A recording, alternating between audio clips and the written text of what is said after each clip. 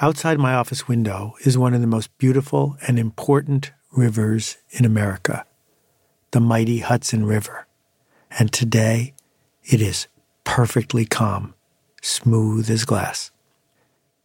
Hey, it's Seth, and this is Akimbo.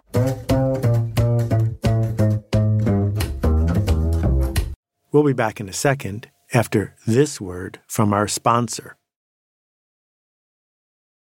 I just said two things about the Hudson that aren't actually true. The first one is calling it a river. It's actually a fjord, a tidal estuary, a body of water that's brackish, half saltwater, half fresh. And the coolest part is that the water flows in both directions. Half the day, the tide comes in, and the other half the day, it goes the other direction. And calm?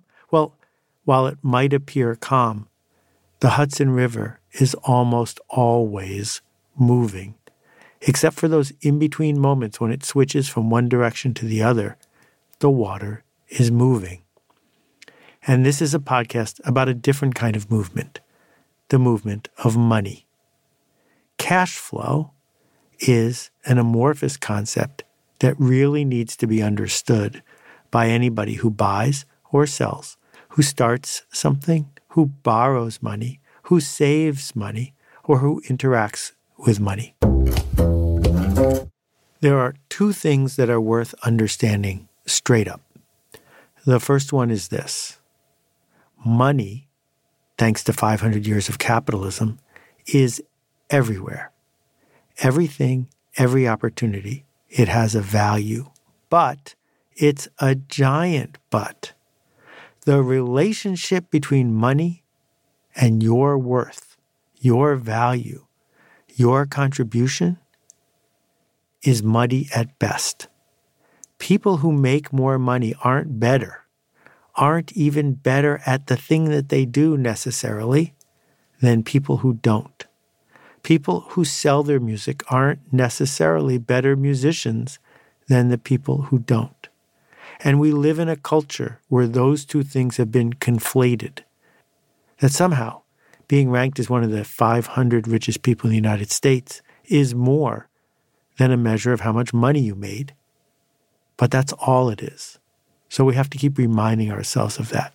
That if you set out to make money and you don't make money, then you didn't do a good job of making money. But if you set out to make a difference, if you set out to change people, whether or not money comes in isn't really the point of what you set out to do. Okay, and what's the second thing? The second thing is that money flows. Money is always moving. Even that money in your mattress, it's moving because every day it's worth less than it was worth when you put it there. That if you put money in the right place, it grows, and if you put money in the wrong place, it decreases in value. That the entire nature of our economy is based on something called the velocity of money. How often is it moving? Who is it moving to? Who is paying interest? Who is getting interest? Is the money being put to good use? Because what capitalism has done, what economics has measured, is the idea of costs, opportunity cost, the side effects of the things that we make, the choices we make and the things we choose not to make, where we put our money, where we don't put our money, and what happens to us when we run out of it in a business or a project. So let's start with a simple example that gets to what it means to pay attention to cash flow if you're a business. If a business sells something to Macy's, Macy's will pay them for that object 60 or even 90 days later. But that thing they sold to Macy's, they had to make it. And in order to make it, they might have had to pay the factory where it was made 30 days, 60 days before the thing was delivered. So if we add it up, what it means is that order you got for $100,000 worth of coats, it might have cost you for 2, 3, 4 months before you get that money back. So yes, an accountant will tell you you made a profit. But your cash flow, the cash flow went in the wrong direction. Because even though you made the sale, it was months before you got paid cash to cover the cash that you had to lay out to get the things made. Let's look at it in the other direction.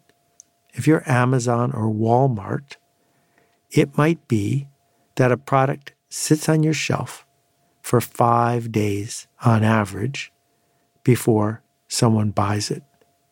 That's called inventory turn. 5 days is very fast.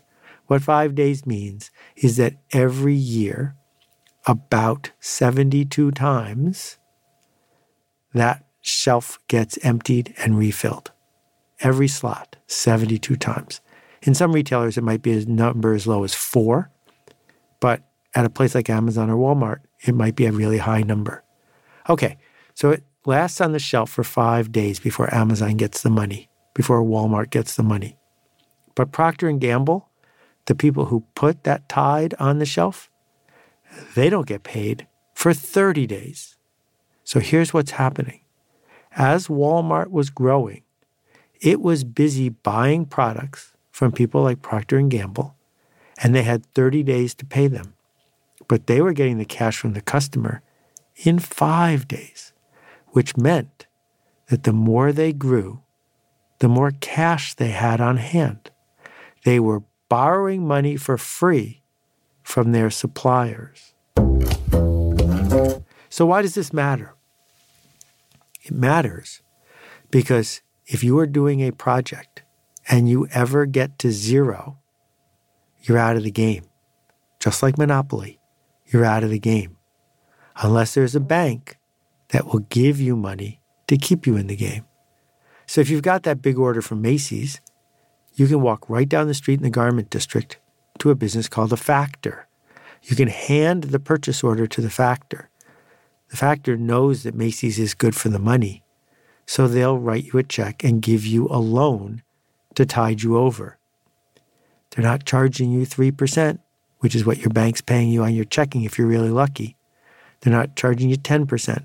They might be charging you 20% interest, which might be all the profit that's on the table. And now you know why it's better to be a bank. Because banks are busy loaning money to companies that have excellent prospects. And they're charging those companies a fortune to reverse the cash flow, to make it so that they have enough cash to build the thing they need to build, to sell it to the person who already wants to buy it. So the first rule here is positive cash flow is a good idea. That you can organize your work to get paid sooner and to pay slower. Not by ripping people off, but by the way you organize your work. That what bootstrappers do is they find customers who need what they do enough that they pay in advance. Think about the airlines. If you buy that airline ticket 5 months before you fly, guess who has the money for 5 months? United Airlines doesn't send you a bill and wait for you to take 2 months to pay it after they've paid for the peanuts and the gas. You paid them 5 months ahead of time. Well, it's not an accident that the airlines built that business model.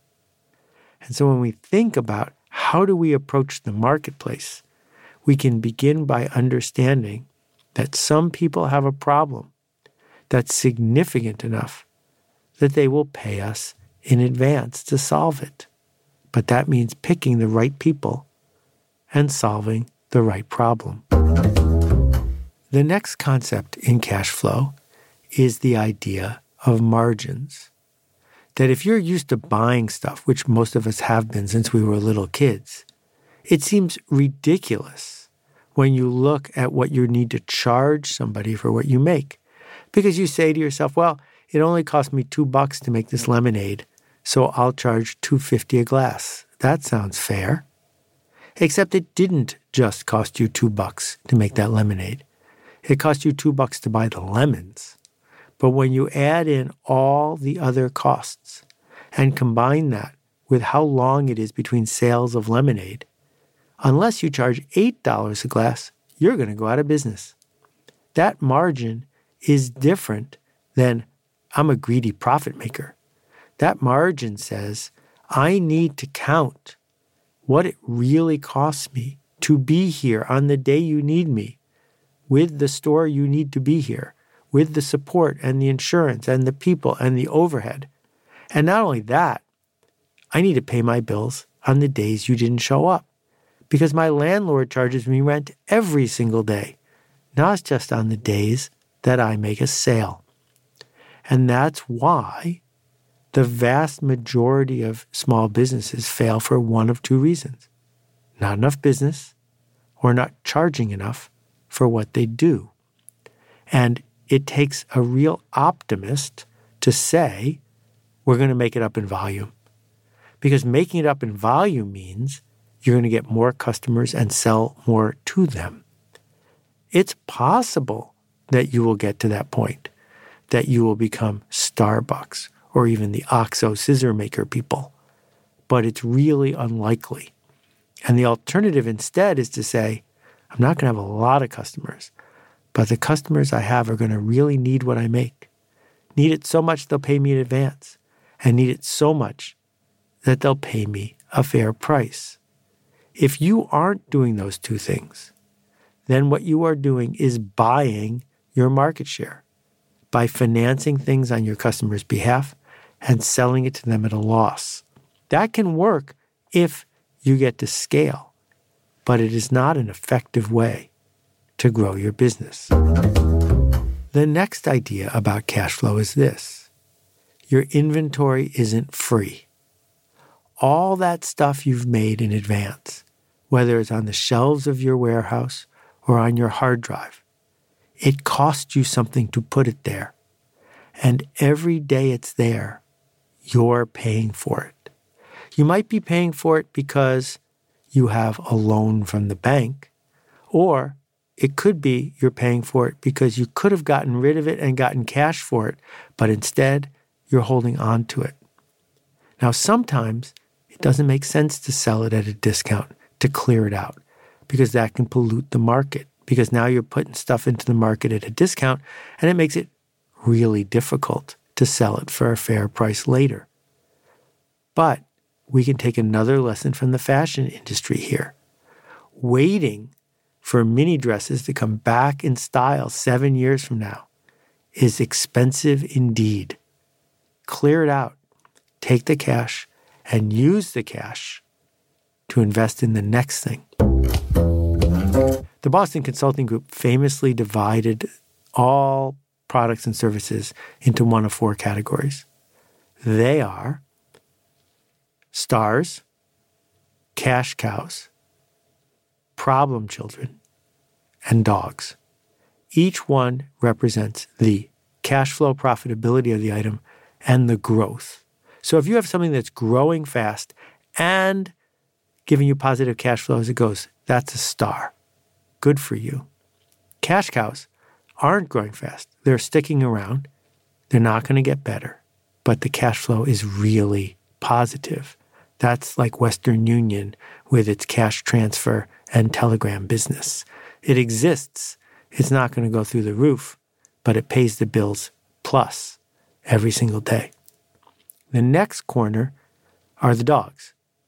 Low cash flow, low profitability, and they're not growing. You should shut those down. And the final one are the problem children. These are industries, sectors, projects that could take off if you invested enough in them. So what you need to do is figure out where your dogs are and get rid of them. Figure out where your cash cows are and make sure that they are paying the bills so that you can invest in problem children. And then don't blow it with those stars. And if you can get a star, good on you. All a way of saying that either money's managing you or you are managing money. Another riff about debt. It's easier than ever to borrow money. If you're not careful, you're going to get 10 or 20 or 30 credit card solicitations a month. Banks are falling all over themselves to lend you money because that's what a credit card is. It's not unusual for a big bank to have a credit card division that makes $1 billion a year in profit. It's a really good business, 18, 20, 30% interest rates. That's really hard to discharge. And almost anyone can get the money. So the question is, when should you borrow money? The best answer is this. If it goes up in value, if the money you're going to borrow is going to be spent on something that goes up in value or gives you a significant new opportunity, then it's a worthwhile investment. So, maybe an advanced education. Definitely a punch press or some other asset for your office. Something that creates value in excess of what the debt costs you. And what's not worth going into debt for? Anything that goes down in value. Anything that papers over the gap between today and tomorrow. So if you can, don't get a car loan. It's really frequent for people on the day their old car loan runs out to go buy a new car and take a new car loan. If they added up the interest that they were paying over the 50 years that they were living that way and compared it to what would happen if they drove a junker one extra year, a few times in a row, to the point where instead of a car loan, they bought the car when they had the money, they would save $100,000 or $200,000 over the course of all that driving. That's a huge gift to make up for driving a junker for 4 years. So what we have is the opportunity to bring our own discipline to the table and say, there are things I would like to buy, so I will save to buy them, as opposed to creating a cycle with the bank, where the bank enables me to have it sooner rather than later, but I am beholden to them for years and years and years to come. Underlying most of this analysis is the idea that your personal cash flow, your organizational cash flow, is largely up to you from the start. If you decide to spend the first few years sleeping on the floor, eating black beans and rice, cutting your overhead to the bone, not borrowing at the beginning, it ends up giving you positive cash flow. That positive cash flow gives you the freedom to invest in things that are going to go up in value, to dig deep, to create projects where you have positive cash flow.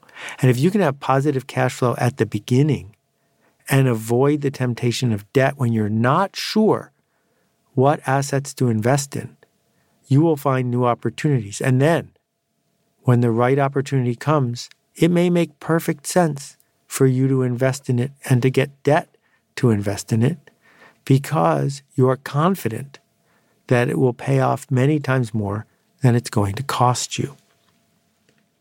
But back to the original concept behind this podcast. All of the things I've talked about are strategies around the game of money.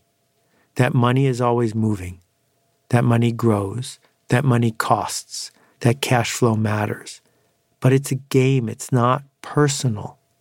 And what we need to do as productive artists and professionals who create things is to say, when money is involved, we have to put our game hat on. That this isn't a personal referendum on who I am and what I am worth. It's a game. And I can play it to make more money, or I can play it poorly. But as soon as we conflate it with who am I as a human, what do I count for, what am I worth, then we're going to lose that game. Because the forces that are around us are arrayed to take advantage of someone who's doing it personally, who's checking the balance on some screen as a way to determine their self-worth. We each have the opportunity to create something that matters, to do work that matters for people who care. But we can't do it when we're stressed out of our minds about money. So the tide goes in and the tide goes out. And if we're smart about the tidal estuary that is the flow of cash, we can use cash to our advantage, not have it used against us. Thanks for listening. We'll be back in a second with answers to your questions from last time. But first, here's a message from our sponsor. Hey, Seth, it's Maria. Hey, Seth, my name's Kyle. Greetings, Seth. This is Steven out in Madison, Wisconsin. Hi, Seth. Alicia from Charleston here. Hi, Seth. This is Anupam. Hi, this is Caitlin. Hi, Seth. Warm greetings from Curacao. Hey, Seth. My name is Nick Ryan from Pittsburgh, Pennsylvania. Hey, Seth. This is Rex. Hey, Seth. Hi, this is Vasilis from Greece. Hi, this is Roberta Perry. My question is... And that completes my question. Thanks so much for your great questions about last week's episode about Moore's Law. If you've got a question about this week's episode or anything we've covered in the past, visit akimbo.link, that's akimbo.link, and press the appropriate button. 3 juicy questions. Let's get right to it. Hi, Seth. Andy here in St. Louis. One thing I really like about your writing, and every time you elucidate a concept, is how the reader or listener has to make a leap of their imagination to really try to connect the principles that you outline to a specific application that we might care about. I'm having a little trouble with this one, and I'm wondering if you could help me think about how does this Moore's Law, Google, Yahoo, compounding, how does that apply to an individual creator, blogger, podcaster, whatever? Maybe how would you advise yourself to apply this lesson? Thank you for the follow-up about how we see Moore's Law ratcheting us forward no matter what we do. So I'll use my example to begin with. I made books for a living. In 1985, 86, 87, 88, 89, print was the thing I worked in. Looking at Moore's Law coming down the pike, of course, you realize first the creation of books, typesetting, desktop publishing will get cheaper and faster and better. And then soon after that, something like the Kindle has to show up. Soon after that, the Kindle starts showing up on a device in every single person's pocket. Basically, if you have a smartphone, you get a Kindle for free. And along the way, the price of the standalone Kindle has to get cheaper and cheaper until it's almost free. And then consider the idea of audiobooks. Audiobooks were a tiny backwater in 1995. You could get the audiobook rights for nothing because it had to be on a cassette. Well, Don Katz invented Audible, but in order to invent Audible, he also had to invent a player that could digitally play audiobooks. I'm pretty sure in the back of his head he knew that one day other devices would support what he needed to have happen. And now, again, the audiobook player comes for free in every single person's pocket. Fast forward, now that we've made it easy for people to publish their ideas, the value created through the scarcity of the publishing model starts to degrade. If anyone can write, anyone will write. Which means that if you want to make an impact with leverage, you can't just say, I have words on a page, want to buy some?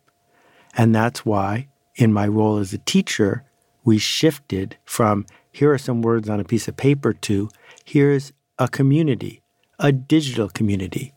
And so the Akimbo workshops are betting on Moore's Law, that video conferencing keeps getting better, that people will want to get closer and closer to each other as they learn, that the scarce thing is a community worth joining.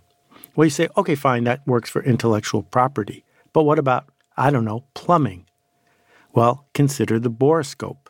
I have a borescope. It costs $9. A borescope used to cost $900. It's a little tube that you can shoot down a pipe to see if there's something wrong with it. It hooks right up to my phone via Bluetooth, and there's a light on it. $9. If you're a plumber, all of a sudden, things that were a mystery aren't a mystery anymore. Not only that, but devices in the HVAC world, forced air, air conditioning, heating, they're all going to have computers in them. They're all going to talk to each other. So Nest shows up with a thermostat that changes the way people consume heat. There's almost no job, no profession, no career I can think of that isn't being impacted by the ubiquity of computers. So if you're a surgeon, well, it's about to become antediluvian for you to actually take a scalpel and actually cut somebody open. You need to be controlling a robot that does that because it can do it more reliably and more effectively than you can. So as we go down the list, what we see is there are still plenty of jobs to do, but those jobs involve managing and coordinating way more than they involve doing things that a computer is now capable of doing. Hi Seth, it's Charlie, an alt MBA alumni in Tokyo. Your recent podcast about Moore's Law got me thinking. The thing is that the law only works when we have infinite resources and can constantly be iterating and innovating our way forward. Since our planet has finite resources and the constant iteration uses those resources up so quickly, what can we be doing as consumers and creators to keep innovation going forward while still being mindful of how limited these resources really are? Thank you for your teaching.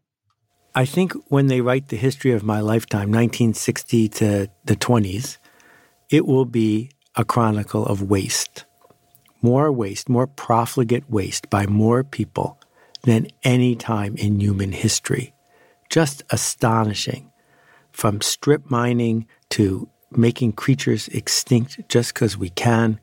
You're right. It's a mess. Too much consumption. The interesting thing about Moore's Law is that as computers evolve, Kevin Kelly, in his great book, What Technology Wants, talks about how computers are a species, technology evolving along with us. As they evolve, in the short run, they consume more power. They make more of a mess. But in the long run, they keep making things more efficient. Walk down a hallway powered by LED lights, which are basically computers. Take a look at how computers can organize supply chains to make them far less wasteful. That knowing what someone needs and wants and making just that is far more efficient than guessing. Or consider something like plant production, irrigation. It turns out that indoors, powered by solar, without pesticides, we can increase the yield on things like watercress and arugula by a factor of 40 times as efficient to grow crops in the long run, using this idea that digital technology, paying attention 24 hours a day, bringing the right drop of water to the right plant at the right moment, that ratchet is also moving in the right direction. I'm not a Pollyanna. We have really tough work ahead of us, but it seems to me that more information and more coordination can't help but make us more efficient, not less efficient. Hi Seth, this is Neil Mossy calling from Hampshire in the United Kingdom. Long-time listener, first-time caller. I have a son and he's 10, and in under a year he's going to go to high school, big school. And we have a culture in the UK that is pretty much the time when we give our kids a smartphone. It's under the pretext that they'll need some way of calling home if they get into trouble to and from school. But I can't help feeling as a dad that I'm effectively giving him the equivalent of a pack of cigarettes. And on the surface, it looks like my options are obvious. But I'm really curious, Seth, what do you think my options are at this stage? Am I helping him to effectively do the equivalent of starting smoking? Or am I helping arm him to develop himself in the industrial smartphone complex? Really interested to hear your thoughts on this. Thanks again, Seth.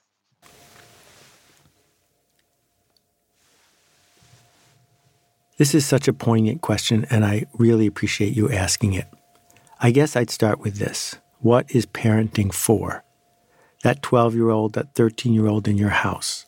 What is your role in helping that person become who they can become?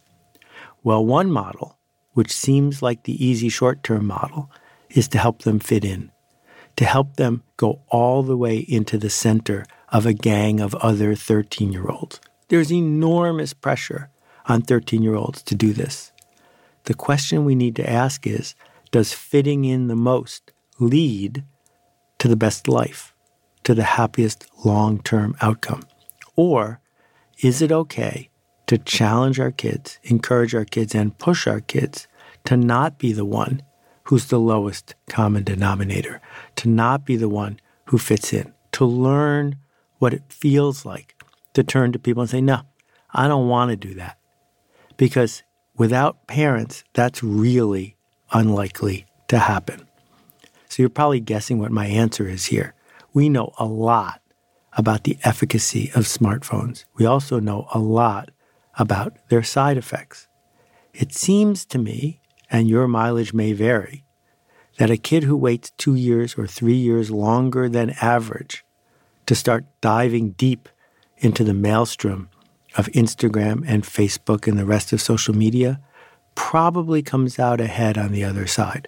I don't know. No one knows for sure. But we do need to answer the question, this parenting I'm doing, what is it for? Because if all you want to do is encourage your kid to fit in, that's the easy path. Thanks again for listening. We'll see you next time. I just don't think it's possible or probable in today's world to distinguish yourself as an educational institution or as a success seeker at the level of information gathering or information distribution. I mean, this is the information age, and you can get a great book, a great essay, a great idea anywhere, and none of us can do that better than the internet, right? There is no great thought leader who can outthink the internet. Like, we have data.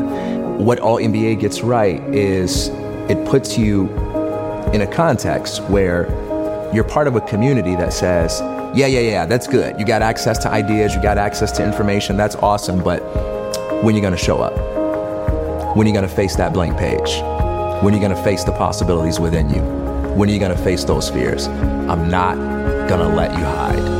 You got to show up. And that's the hardest part. And it sounds simple. It sounds very commonsensical, but it's the number one reason why we don't write that book. It's the number one reason why we don't ask that question. It's not because we don't know or we don't have the information.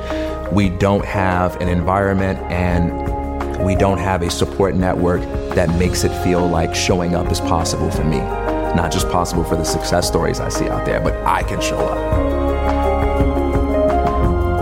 Consider the Alt MBA. More than 3,000 alumni in 74 countries around the world. Find out more at altmba.com.